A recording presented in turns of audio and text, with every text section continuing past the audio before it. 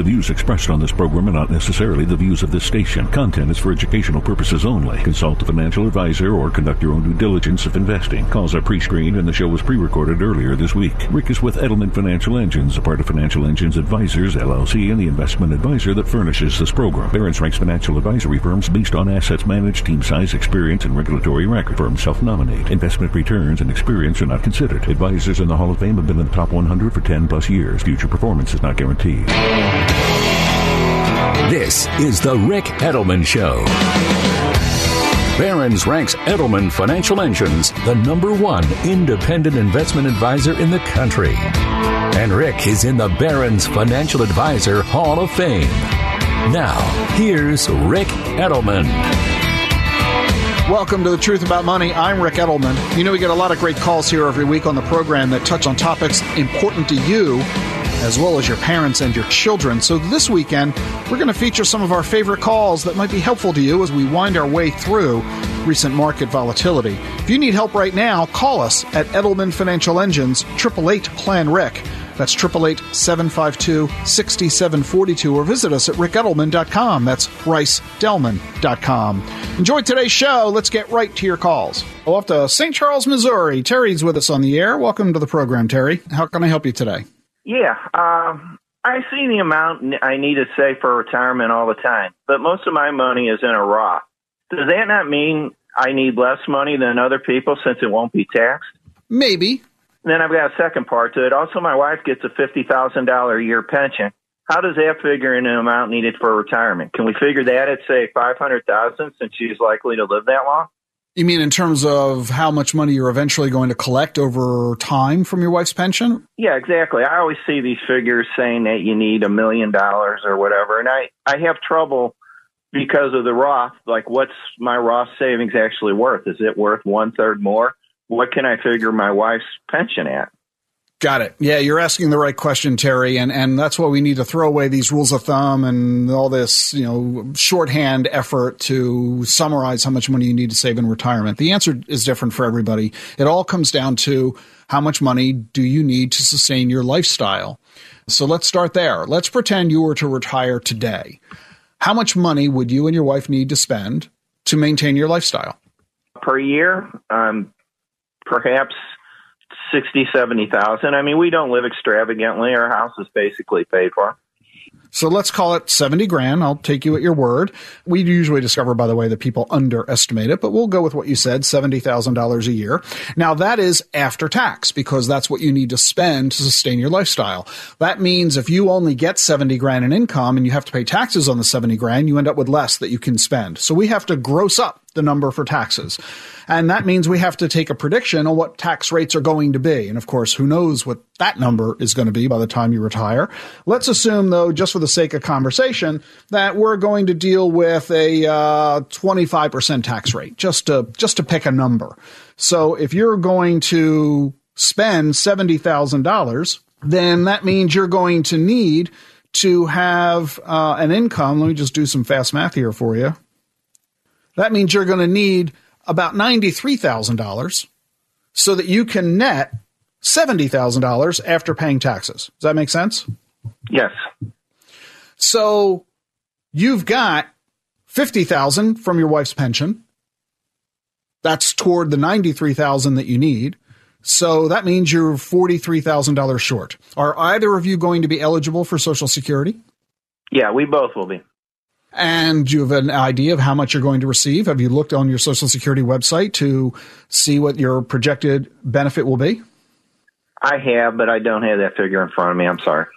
I'm going to bet it's around $1,500 to $2,000. The average check is about $1,500. Higher income Americans are earning obviously more from Social Security. Let's pretend between the two of you that you're going to collect $3,000 a month, which is $36,000 a year. That means that you're short by only $7 grand. You've got how much money in your Roth savings? Probably just under $300,000.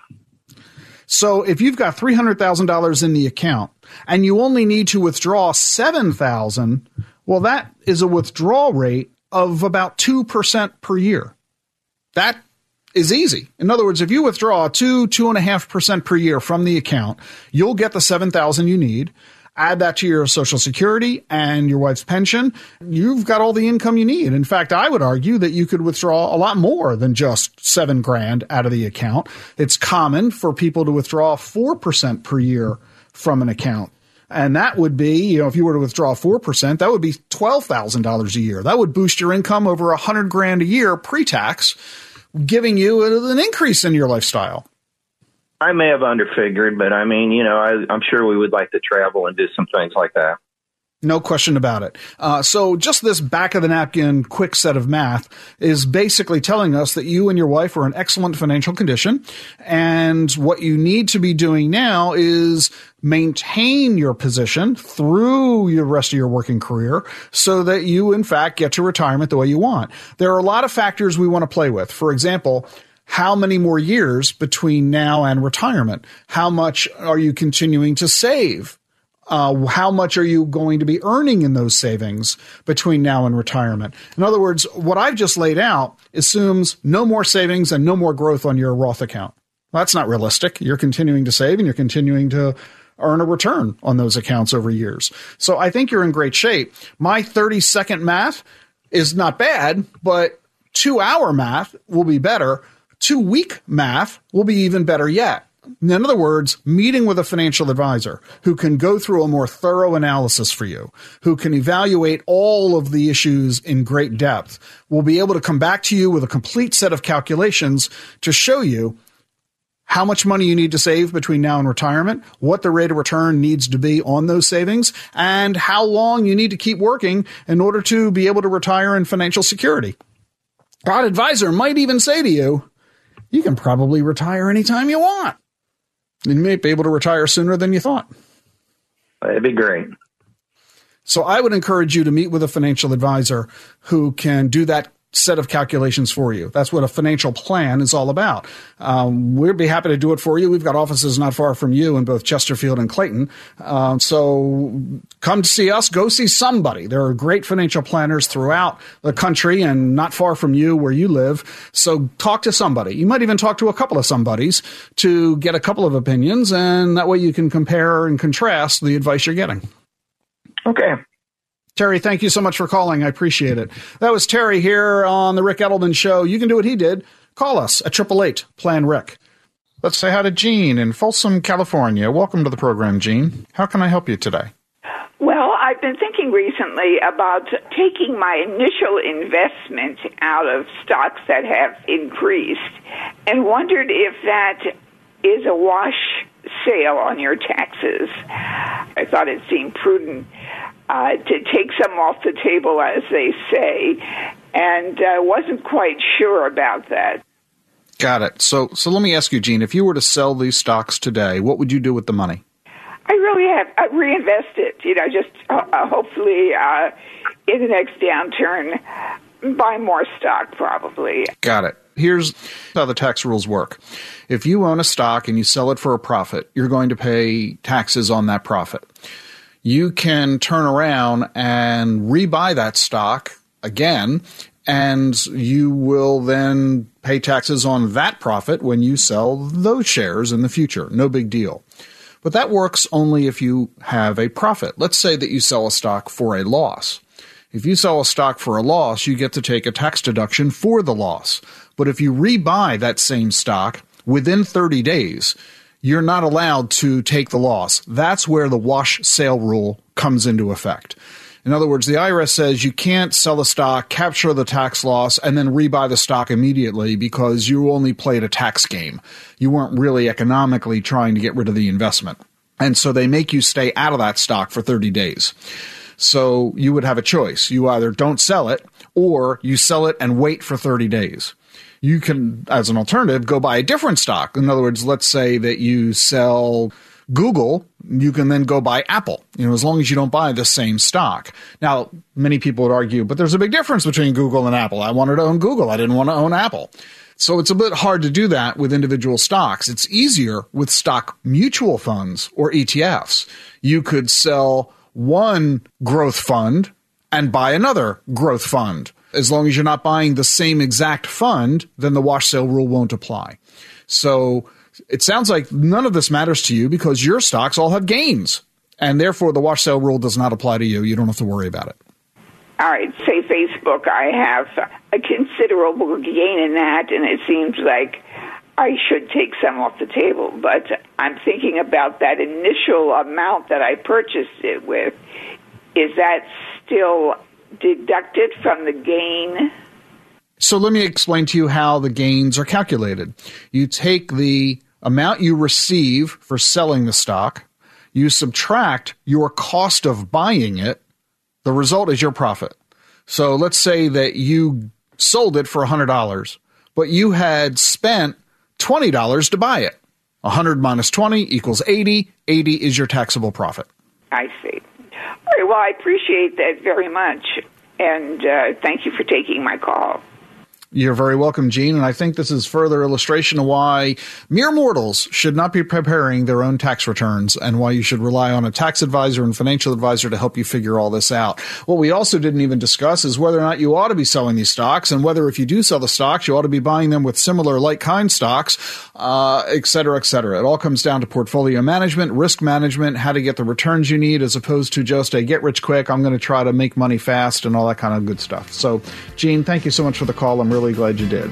I'm Ric Edelman. You're listening to The Truth About Money. 888-PLAN-RIC, RicEdelman.com.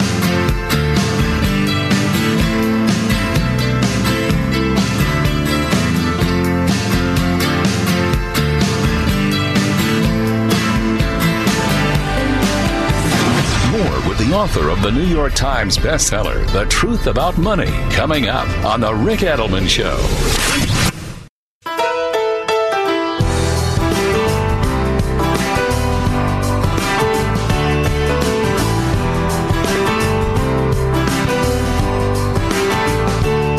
Let's go to the phones. Off to the Big Apple here on the Ric Edelman Show. Ken is calling from New York City. Welcome to the program, Ken. Thank you, Rick. I just recently began listening to you, and I've quite enjoyed the show. Oh, thanks. I'm glad you're having a good time with it. How can I help you today? Yes. So my question is, investment advisors often give, depending on the client's risk tolerance, asset allocations in the ballpark, say 60-40, based on the risk tolerances. Now, my question is, should that advice be modified if an investor has enough in low-risk assets, let's say short-term bond and money market funds, to pay for living expenses for 7 years, taking both inflation and taxes into account?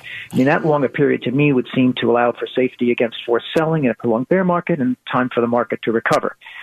In that scenario, could not higher risk investments be pushed far upward in the usual allocation? Yes, but I'm not sure that's as efficient, meaning as effective, as the alternative approach would be. So let me explain to you the alternative approach, and then we can debate which one you like better. So you've got 7 years worth of cash reserves. I mean, you can pay your bills, maintain your lifestyle for 7 years without having to liquidate your investments. Yes? Correct. Without liquidating any more risky investments, correct. Got it. Normally, we tell our clients to save anywhere from 3 months to 24 months worth of spending in cash reserves. More than that, and you're well beyond that extreme, even if we go with a 2-year number, you're at a 7-year number. The reason that we don't like that much in cash is because, as you know, today's low interest rates, you're earning 0.nothing on super safe liquid accounts, and inflation is, taking its toll on those. So what I would argue an alternative approach would be, instead of having what you're describing as a barbell, a ton of money in cash on one end and a ton of money in riskier investments on the other end, I would argue that we reduce your cash allocation down to 2 years. You might twist my arm and make it 3 years. And then with the rest of the money, build that more diversified 60-40-ish, maybe 65-35, or even 70-30 approach, so that more of your money is working for you. I believe, and this is just off the top of my head, I'd want to do the number crunching to confirm it. I believe that having more of your money invested 65-35 would be better for you in the long run than having less of your money in a 90-10 or an 85-15. Does that make sense? That makes sense to me. It makes sense to me. So I'd want to run the numbers, though, to confirm. Yeah, I mean, looking back historically, there have been, reasonably prolonged times when things have been underwater. But I take your point. Would you then do sort of a moderate risk assets to change it in that direction?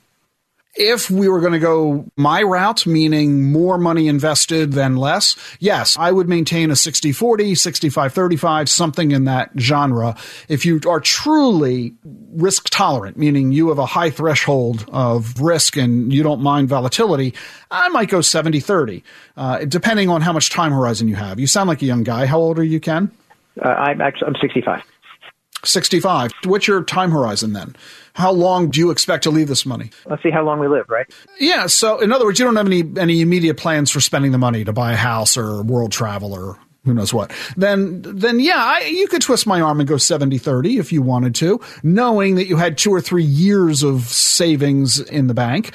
So I think that math would probably work better for you than your approach of 7 years in the bank and the rest of the money at higher risk. I think that would probably be better. But I emphasize, I'd want to crunch the numbers to be sure. We've got offices, of course, throughout New York, as you know, and Grand Central and Staten Island. But of course, these days, everybody's on Zoom. But I'd want us to crunch the numbers for you to prove out my thesis, to see if I'm right. And here's the good news. Whether I'm right or wrong, because of the two choices that we kind of have in front of us, both are good choices. So you're not going to make a mistake either way. It's merely a question of what's most effective for you in the long run in terms of maintaining your lifestyle coupled with wealth accumulation. So I think you're choosing between the greater of the goods. I just think mine is gooder than yours. Well, I appreciate that. That's really helpful. And I thank you.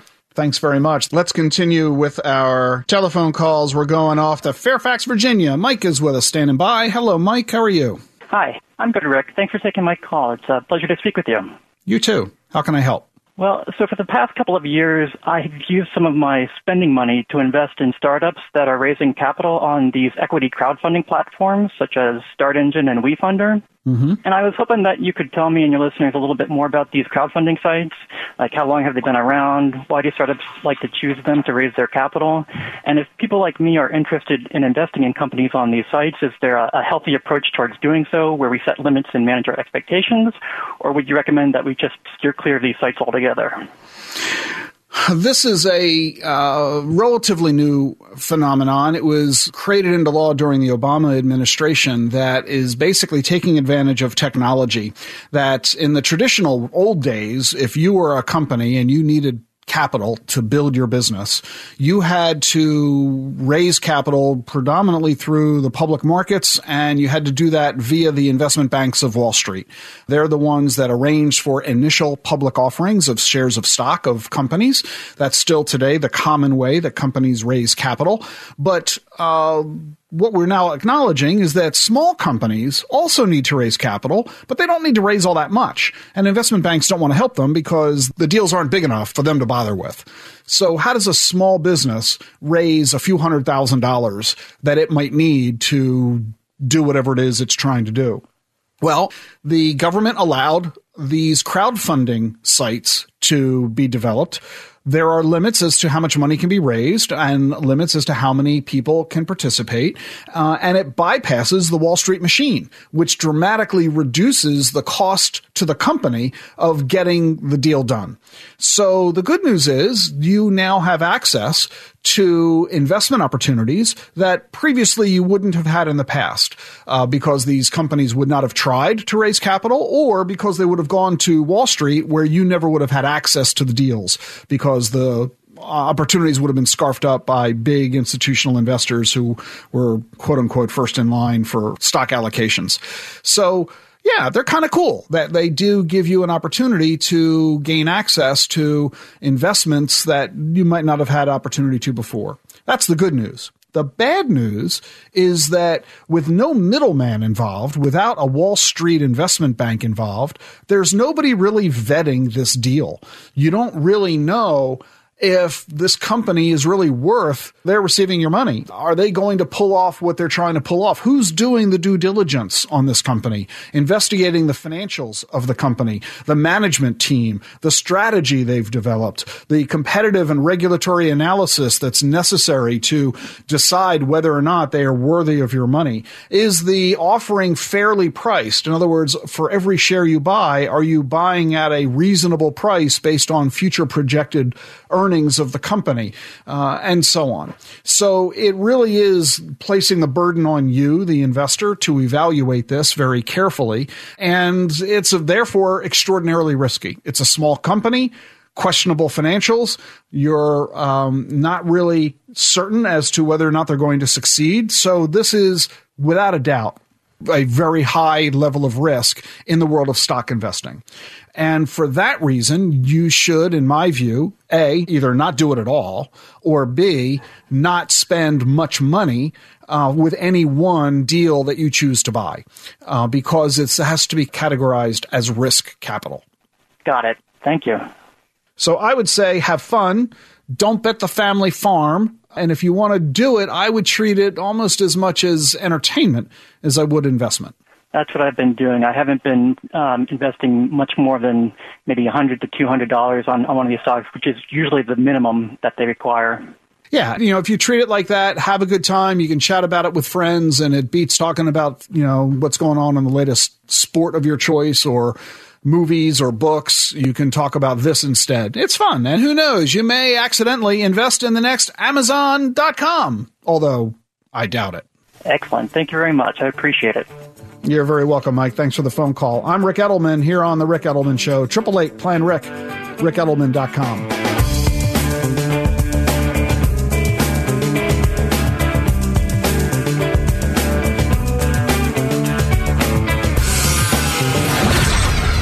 Money doesn't come with instructions. More of your questions coming up on The Ric Edelman Show.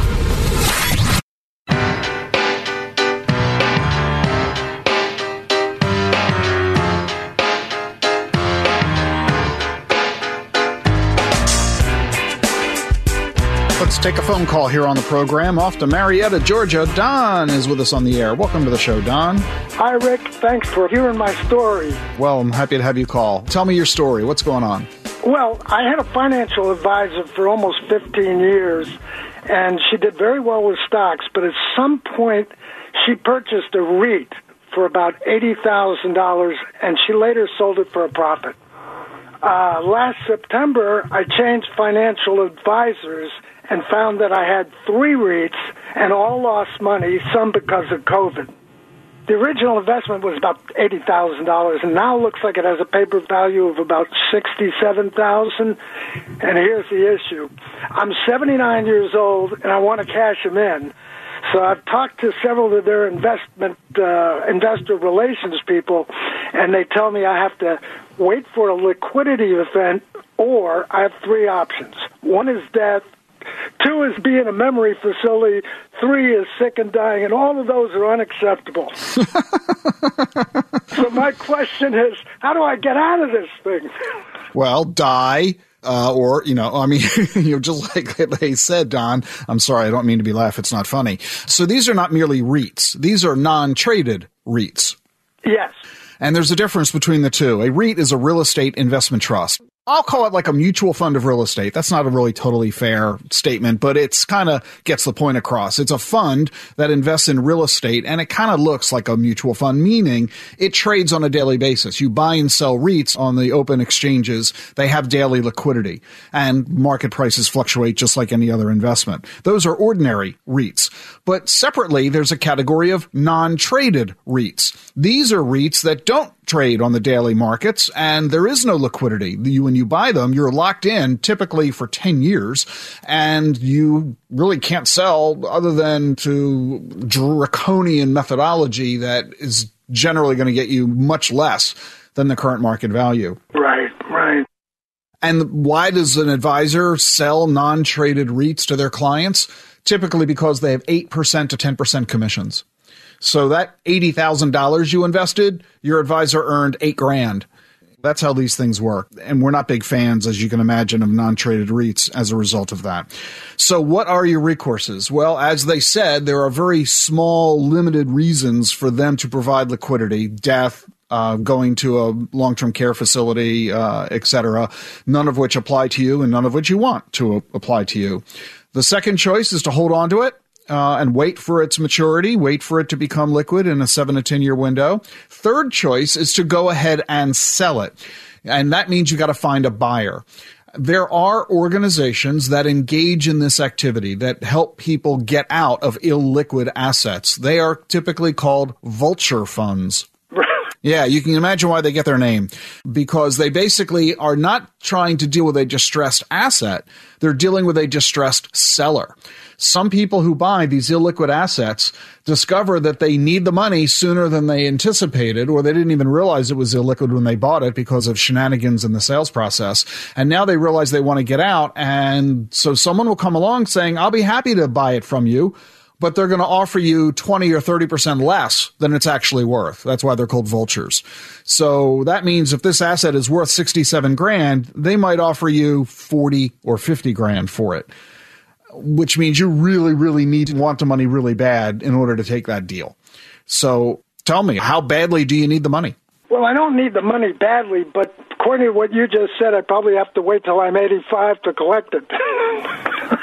Yeah, and then we're not going to really be sure what the value of it's going to be at that time. Some people will get out of these investments early, suffering the reduced benefits of doing so because they figure it's only going to get worse down the road. In other words, if you're only going to get 50 grand at age 85, you might as well sell it now for the 50 grand. So what you really need to do is have an advisor, an independent advisor, not someone who sold you this product and not someone who has a vested interest in you keeping this product, but someone who can evaluate it to see what its prospects are. What is its current value in the open marketplace if you were to sell it to a vulture fund, and what are its future prospects so that you can evaluate, should you get rid of it now or should you hold on to it and get rid of it later? Which is the lesser of the evils?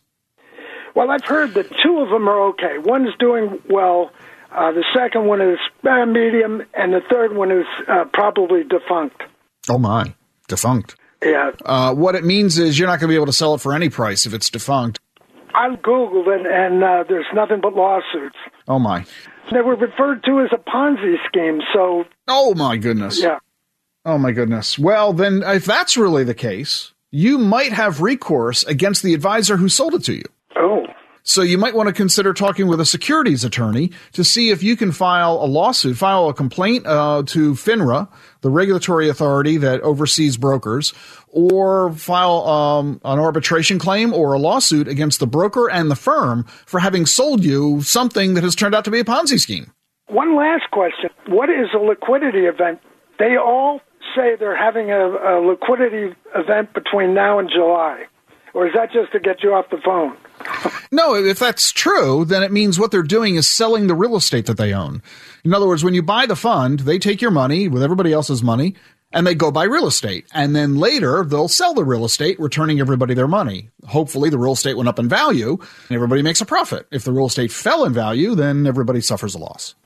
Well, great. That's what I understand. One of them is doing it, and the other one's considering doing it. The third one, I think I'll have to talk to an attorney on that one. Maybe. And let's also keep this in mind, Don, when they say there's a liquidity event, they own lots of real estate. They don't just own one building. So they might only be selling some of the real estate in July. They might not be selling all of it. So you might get some of your money back as opposed to all your money back. And you also have to verify with them when they do have a liquidity event, meaning they do sell some of the real estate, do they automatically return that part of the capital back to you? Or do they maybe take that capital and buy more real estate, resetting the clock for the future? So you've got to find out, what are they doing? How are they doing it? What does it mean for you in terms of getting your money back? Great. I know where to go then. Don, thank you so much. I really appreciate your phone call.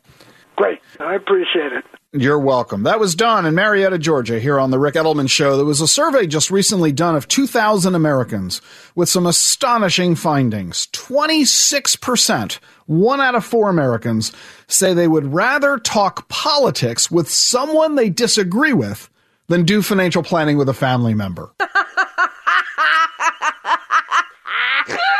I mean, that just strikes me as kind of amazing.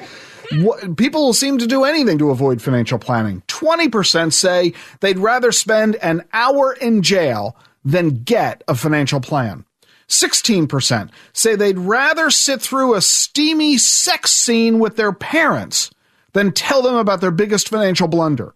27% of Americans would rather be stung by a bee than move to a new bank. And 32%, 1 out of 3, would rather go to the DMV than get a financial plan. I mean, really? What am I? Chopped liver? Are we that awful? Is the financial planning process that distasteful? I think what it comes down to is that folks are very self-conscious about their situation. Let's face it, you're embarrassed. You think you have too much debt. You think you don't have enough savings. You think you're spending money frivolously, or frankly worse, you think others are going to think that. And you don't want the judgment. You don't want to have to sit there in front of an advisor who says to you, you're a slob, you're lazy, you're doing it all wrong. Look at the mistakes, how you've squandered opportunity. Look at blah, blah, blah, blah, blah. No, I mean, there is no financial planning professional I know of who would treat you that way. And it's not merely an issue that you need to spend less and save more. That's not it at all. I mean, it's sort of like why people don't go to the doctor. Why go to the doctor? He's just going to tell me to quit smoking, start exercising, eat less, and get better sleep. I mean, why do I need to pay a physician to have her tell me that? Well, it's much beyond that. The reason you go to a financial advisor is simply because there are things about your personal finances that you don't know. Then you don't even know that you don't know. We can show you how to tweak some of the things you're doing, some of the opportunities in front of you that can help you without any significant effort or time or money, help you to save more and to accumulate more assets. It's really that simple. We can show you how to take better advantage of your employee benefits at work. We can show you how to save money on things you're already spending money on. We can show you how to have an easier time dealing with your taxes. We can show you how to better protect yourself and your family and ease your anguish and create peace of mind when it comes to estate planning or insurance or any of the fundamental issues that we're dealing with on a daily basis. And by extension, we can probably show you how to accumulate more wealth, and we'll do it non-judgmentally. We don't really care as financial planners how you got where you are, unless what got you where you are is perpetuating your current circumstance, meaning if you're being a spendthrift and that's interfering with your ability to save, it's creating a lot of debt, well then, yeah, we'll show you how to break those habits and how to do things a little differently. But other than that, if you've got a bunch of money in credit card debt, so what? Okay, great. You got a bunch of credit card debt. Let's deal with that and move forward. We're not going to berate you for what you did that got you where you are. We're not historians. We're also not psychologists. We are planners, which means we focus on the future. So all we care about is where are you right now and where is it you want to go?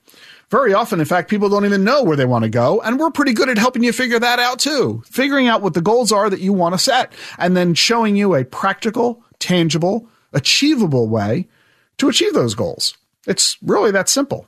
So I hope you'll not put financial planning in the context of spending time with people that you'll argue with or an uncomfortable circumstance with your parents and the video that you happen to be watching, or spending an hour in jail or getting stung by the bee, or heaven forbid, the stereotypical visit to the DMV. I'm Ric Edelman. You're listening to The Truth About Money. If we can help you with any of your financial decisions, strategies, questions you've got about your personal finances, call us. 888-PLAN-RIC, or visit us online at ricedelman.com.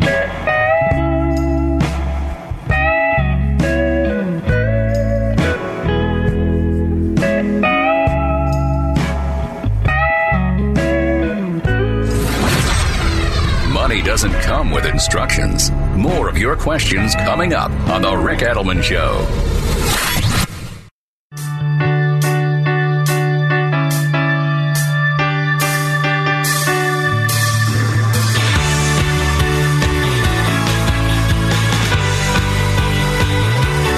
Let's go to the telephones here on the Ric Edelman Show. We've got Troy with us from Indiana. Welcome to the program, Troy. How are you?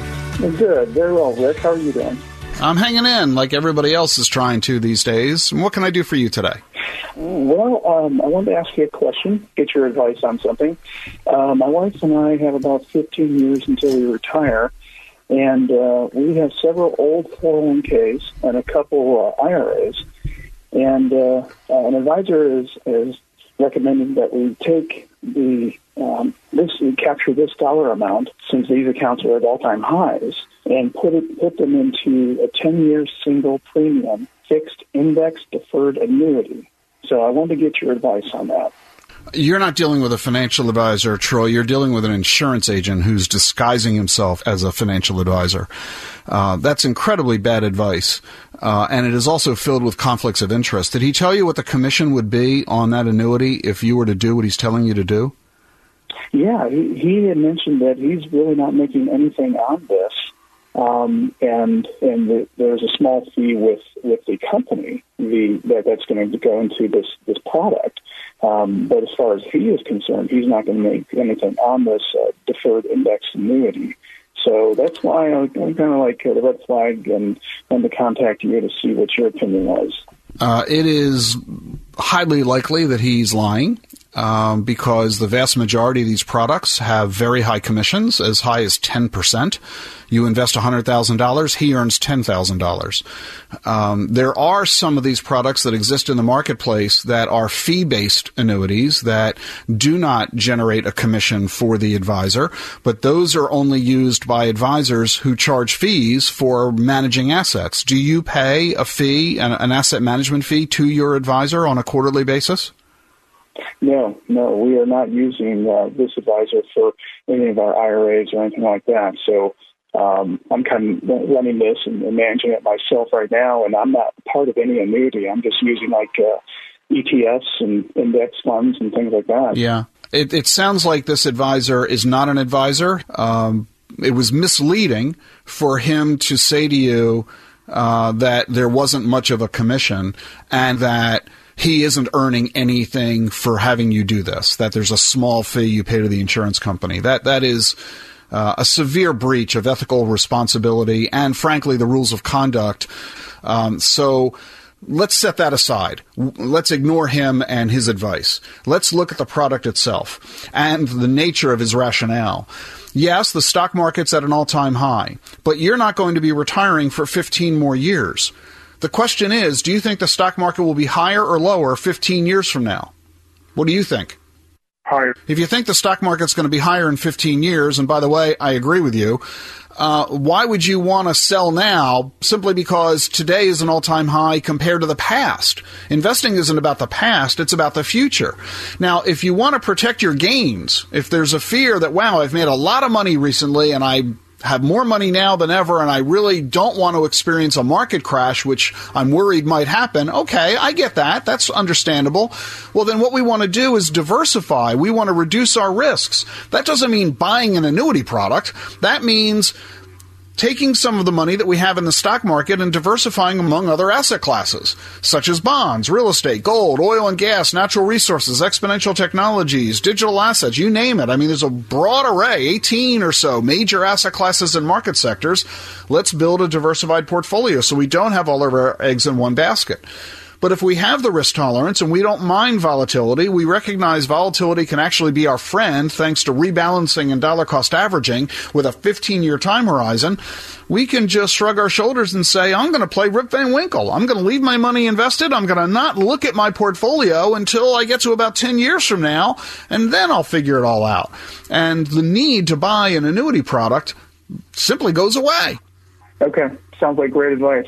So what I would encourage you to do is work with a true financial advisor, a fiduciary, someone who legally is required to serve your best interests, a fee-based advisor, someone who is treating you the way your doctor and your lawyer and your accountant treat you, someone who's a true professional serving your best interest as a fiduciary. And that's the first question you want to ask anyone you look to. Are you a fiduciary? And if they say no, walk away and go find somebody else. It's really that simple, Troy. Okay, thank you. I'm glad I called you first. Well, me too. And we're happy to help. If you would like us to, we're happy to do so. You can call the very same number you called today, 888-PLAN-RIC. My colleagues and I here at Edelman Financial Engines, happy to serve you as a fiduciary. Troy, thanks so much, and I wish you the best. Time now for a visit from my wife, Jean Edelman, here on the Ric Edelman Show. Jean, co-founder, of course, here at Edelman Financial Engines, with a degree in consumer economics and a specialty in nutrition, and an expert in macrobiotic cooking. Jean here with her weekly segment, everybody's favorite of the show. Jean. Hi, everyone. The word that popped up this week is cherish. There seem to be a lot of life events that keep reminding me to cherish the moments. Last year, we lost a lot of these moments. And this year, I think, is teaching us even more. Don't take anything or anyone for granted. You got a beef with something or someone, talk it through or let it go. Life is too short. We are also being taught we are not in control. There's a higher power out there, and we need to acknowledge it and respect it. We're also learning don't take anyone or anything for granted. It's not about the things, it's about the moments. And so this week is just short and sweet on the word cherish. C is to create. Stop holding on to old thoughts, old patterns, old expectations, old judgments. Create a newer version of ourselves. H is to honor. Honor ourselves and honor others. We each have our own journey. We each have our own story. And you never know, if we sit and talk long enough, we might learn something. The E is for effervescence. Vivacious, enthusiastic. This is how we should feel about life. The R is for real. It's time to get real. Speak what you know to be our own truth. Stop hiding. The I is for illuminate. That is what we should do with our thoughts, our actions, our words. We are all stars, and it is time to shine. The S is for smile. We light up when we smile, and we light those around us up when we smile. Lots of smiles. And H is for hope. We're human, and we always have hope. We hope for a better tomorrow. We hope for a better world. We hope for a better life for our kids. So cherish those around us. No more hate, no more intolerance, no more judgment. When we cherish and honor and respect each other, the world can be a better place. That was Jean Edelman here on the Ric Edelman Show. Thank you very much for joining me on the program today. If you need us, we're here for you. 888-PLAN-RIC, online at ricedelman.com. See you next week.